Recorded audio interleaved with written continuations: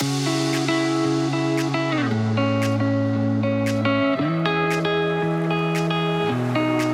and welcome back to another episode of Inner Warm-Up.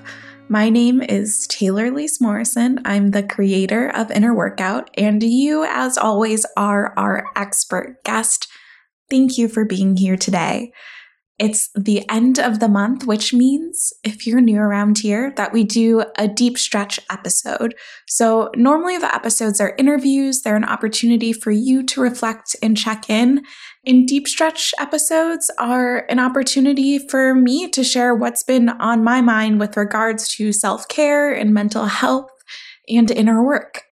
But before I get into all of that, I still want to do a little something to bring you into this present moment. I just did this before I started recording. It's going to sound cheesy, bear with me. But I want you to smile and take a moment to let that happen. First, curl your lips up, hold that for a moment, and then let your teeth show. I did this in a room by myself. I felt uncomfortable and weird at first, and then I started beaming and got super excited to have this conversation with you.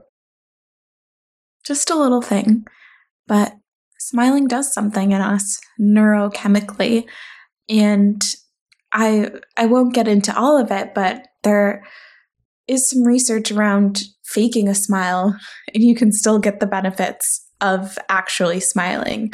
Your body doesn't necessarily know if it's real or if it's fake. So that's our little intro for today. And what I want to talk to you about, I want to frame it through the lens of a news story that popped up this month. Want to know how growth starts? With asking yourself the right questions. Our free Take Care assessment asks you 75 questions that get to the root of what you need most right now. After completing the assessment, you'll get a PDF profile with practices based on your results. Head to the link in our show notes to take care today. If you haven't heard, Naomi Osaka, who is an incredibly talented tennis player, she withdrew from the French Open, citing her mental health. I don't watch a lot of tennis, admittedly, but apparently the journalists who are interviewing the athletes can really try and knock you off of your game. And Naomi originally was just going to skip out on that part. She's got tons of sponsorship money and was like, I will pay the fine. I just don't want to do it. And the French Open tried to put her between a rock and a hard place and make her choose. And she said, okay, I choose myself, and stepped back from doing the French Open. And then a couple days ago, as of recording, she also stepped down from Wimbledon. Those are two major stages for her. Two major opportunities for her to show off her skill, to be on the world stage. And she said, you know what? Mentally, emotionally, with my social anxiety, I can't handle it right now. And she stepped down. And I thought about this for a few days. I saw people posting about it right away. And it's hard for me to do that. Like, I have to take some time to process, and sometimes something will click in me and the words will flow out. And other times I'm just sitting and thinking about something that's happening in the news, and it takes a bit for me to have an opinion on it. That's what happened when I read this news about Naomi Osaka. Gut reaction was good for her. And then I had some questions that flowed from that. And I wrote this post on LinkedIn, and I'm going to read some of what I wrote, but I want to talk about it more than I could in just writing a post on LinkedIn. The first thing that I said was that I have a lot of respect for her willingness, for Naomi's willingness to prioritize her mental health, even if it meant missing out on a major opportunity while she's at the top of her game. She still stepped back and said, no, not right now. Already in that, there was something for me to learn because it is so easy for me, even as someone who works in the self-care and the wellness and the mental health space, it's so easy for me to say, well, let me just push a little bit further. I know I'm exhausted. I know I'm nearing burnout, but if I can just achieve this milestone, if I can just secure that partner, then I can rest. Or I think back to last year when opportunities were coming at me left and right, and I felt like I had to say yes to everything because maybe there wouldn't be an opportunity later. And because I've been through those experiences, seeing Naomi be willing to step back and walk away was awe-inspiring, literally awe-inspiring for me. And it also gave me some questions that honestly I'm still wrestling with, but I'll just talk through them with you, and I invite you to jot them down or to think about them on your own. The first question that came to mind for me was, why do we feel like public figures owe us their voice? So yes, in Naomi's instance, there was a contract in place, but she was willing to pay the fine as stipulated by the contract. And even beyond that, we look at people who are entrepreneurs or who are athletes or have famous parents. And for whatever reason, we feel like because they have a large platform, we are entitled to hear from them. We are entitled to know their innermost thoughts. And I wonder why that is. And even in my own life, where do I feel entitled to people at a smaller scale? Where do I feel entitled to them sharing things with me? This just came up earlier today. I was talking to someone and I was asking them about something rather personal, and I had to rewind and be like, if you're comfortable sharing that, oftentimes I don't have a problem sharing when the context is right. And because I don't like small talk, it's easy for me to ask those deep questions. And this question was a nice check for me to make sure that I'm not feeling like because I ask a question, because I have a certain level of relationship with someone, because we're in a certain context, no one is obligated to share with me. No one owes me their voice or their opinion, especially for public figures. And I challenge you to listen to the conversations that go around you and see if you hear elements of this trickling in. I've heard it in conversations where we feel like, oh, this person, they should speak up about that. Or how come they didn't comment on this thing that's happening? And I know for me personally, when I'm not commenting on something, it's because I don't feel informed about it. It could be because I am feeling it so deeply that I'm not ready to, it feels raw. And sharing that raw part of me would open me up to infection. That's just the metaphor that came to mind, but the sense of like, this cuts so deep. And if I put this opinion into the world, I'm inviting people to comment on it, and I could not bear that because I can't even bear this thing that's happening right now. There are a myriad of different reasons. They could be having conversations with people who they actually know beyond someone who follows them or watches them on TV.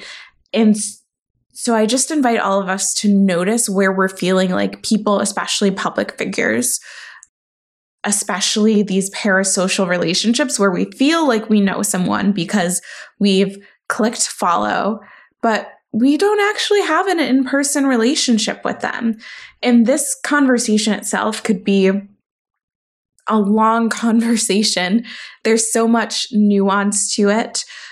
But these are just my initial thoughts, and I want to get to some of these other questions. So if you're like, well, what about this? Or what do you think about that? I'd love for you to put it in the community, and let's have a more robust dialogue around it. The second question that I put up here was, how might we create opportunities for people who aren't multimillionaires to prioritize their mental health without fear of losing their livelihood? This is the $1 million question, isn't it? I love, especially because Naomi Osaka is a multiracial woman, that she has the ability to walk away from things. I would venture to guess that she could never lift her tennis racket again and still be set for life as long as her investments are put in order, which I would assume that they are. So she has a certain level of privilege that not every person who is inspired by her story has. So what could it look like for us as a society, for us as smaller communities, to create space for people to say, you know what? I need to step back right now. I need to prioritize my mental health without fear of losing their job or losing a relationship or losing some other opportunity. I think that there is a lot that can happen internally at companies. I was reading a Twitter thread maybe last week about someone whose company gave her an entrepreneurial leave because she was feeling pulled into as she was trying to grow her business on the side and work this full-time job that she loved, and she was fully ready to quit. And they said, you know what? Why don't you take a 6-month leave, focus on this entrepreneurial venture of yours, and then we can revisit in 6 months if you want to come back or if you want to fly. That's pretty cool. And I know that doesn't seem directly related to the topic of mental health. It's not like a burnout leave, for example, but she probably was getting burned out trying to pull the two things. And I don't believe it's a paid leave. So again, she has a certain level of privilege that she had enough in savings or enough going in her side hustle that she felt like she could support herself. But wow, I have never heard of a company doing something like that in the context of entrepreneurship. I've heard of short-term disability. I've heard of parental leave, but not like, oh, you are really pulled in two places. Let's give you a chance to explore this other option. I think it looks like mental health days, instituting mental health days. And I have heard more organizations doing this of, okay, we're just taking a mental health day. We're off on this day.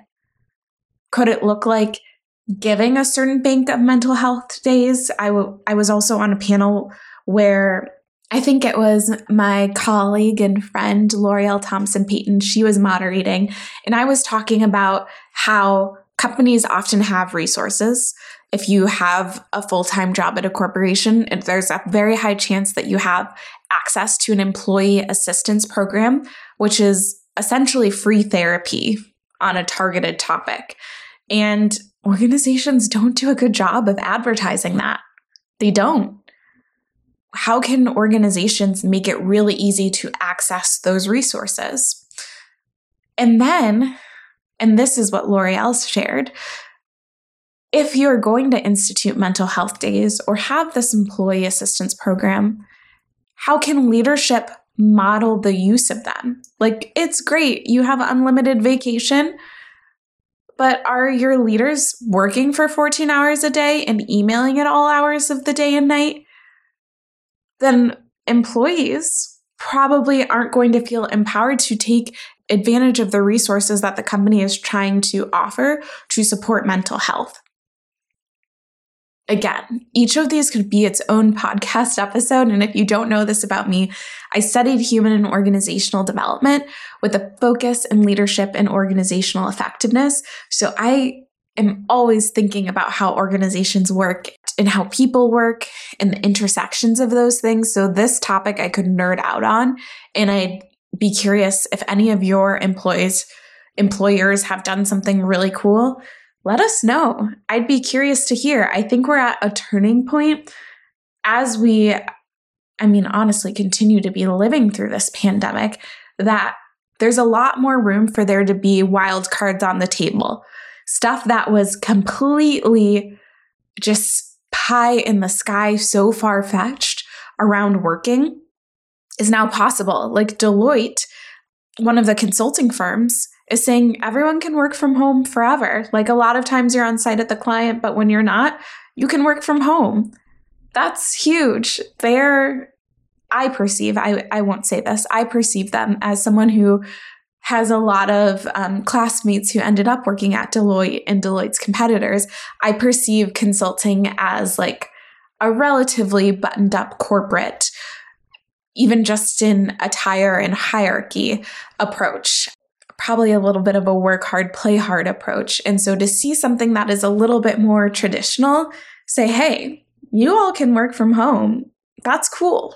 And because we're having these conversations, where can we push it a little bit further to say, okay, what about mental health days? What about instituting an employee assistance program? What about, I don't know, stuff that I'm not even thinking that's possible? Like, this is a time where we can have those conversations because HR professionals are having to figure out how they can keep people who have become accustomed to different ways of working and maybe don't want to go back to things as usual. And then the last question that I posed in this LinkedIn post and that I'll pose here is, for the sake of my own mental health, is there anything that I need to withdraw from? I am not good at tennis. It is my goal to start playing tennis recreationally, but there might be things that I need to step back from, whether it's things that we have running in the business that aren't necessary or aren't driving our ultimate results. They're not moving us towards our vision of a world without burnout. I might need to withdraw from those. We've been talking about relationships this week. It might be some relationships that I need to step back from, that I don't have the energy to invest in right now. It could just be like, I need to not look at as many screens after work. I am coming off of a glorious weekend where I started and finished 3 books in one weekend, and then I finished a 4th one that I had started previously. I was barely looking at screens all weekend, except for the screen of my Kindle, which I don't really count because it's paperwhite. And it was so beautiful. And my brain felt different not being on a screen, even for fun things like playing chess. So maybe I need to withdraw even more from screens, even if I think it's something fun. What are those things that you need to step back from? Responsibilities, obligations, expectations that you're imposing on yourself, things that used to feel really loving and supporting that don't in this season of your life? That's a question to ask yourself, and draw on some of the example and the strength that Naomi Osaka exhibited in being able to step back. And to tie all of this to the theme this month of relationships, it's all really about how we relate to each other. All of these questions, like feeling like people owe us their voice, is a relationship dynamic that we can easily accept without questioning. Creating opportunities for people to prioritize their mental health is about relationships. It's how companies relate to their employees. It's how managers relate to their direct reports. It's all relationships. And then this last piece, the withdrawing piece I mentioned, it might be withdrawing from relationships. It might be creating a shift in how you relate to yourself. It's all about relationships. I don't know about you, but this month has been really powerful for me to be able to have these conversations with you and to reflect on these questions related to relationships, because I didn't realize how much had shifted and also flourished in my relationship with myself and my relationship with the people that I consider to be my close circle. I want you to feel empowered to continue to do this work. I hope you know that even as we move through different themes over the months, this is a starting point. This podcast, its whole goal is to give you an opportunity to start your inner work, and you get to continue it. So if you, like me, are really into thinking about relationships at every scale, hang out there, journal, reflect, whatever feels good. Experiment on your own life with regards to relationships. But content-wise, I'm really excited. We are going to move into a series of focusing on the different dimensions of well-being. If you're not familiar, Inner Workout has 5 dimensions of well-being. You can figure out how you relate to each of them in our Take Care assessment. And next month, we're going to focus on the mental and the emotional dimension. So we'll be looking at your thoughts and your feelings and how you are using and growing and developing that beautiful brain of yours. So you can look forward to that in the next month. And part of why we're going to be focusing on these dimensions is because we're launching products that are aligned to each of these dimensions, which I am really excited about. So you all are the first to hear this, you people who have stuck around to the end of the episode. Next month, we are relaunching our Inner Workout journal, which I'll probably speak about it more, but I'm a pretty avid journaler, and I took my favorite pieces of other journals and used those inputs to develop this journal. And so we're relaunching that. And as a companion, we have created these really beautiful journaling pens. Think of them as like your Pilot G2 gel pen, if you're that into pens that you know what I'm talking about, but beautiful. So it's in this beautiful metal casing, and it's reusable too. So we'll also be selling the gel replacements so that you can keep your shells and then just rotate out these replacement gels, make it a little bit more eco-friendly so you're not throwing away a plastic pen every time.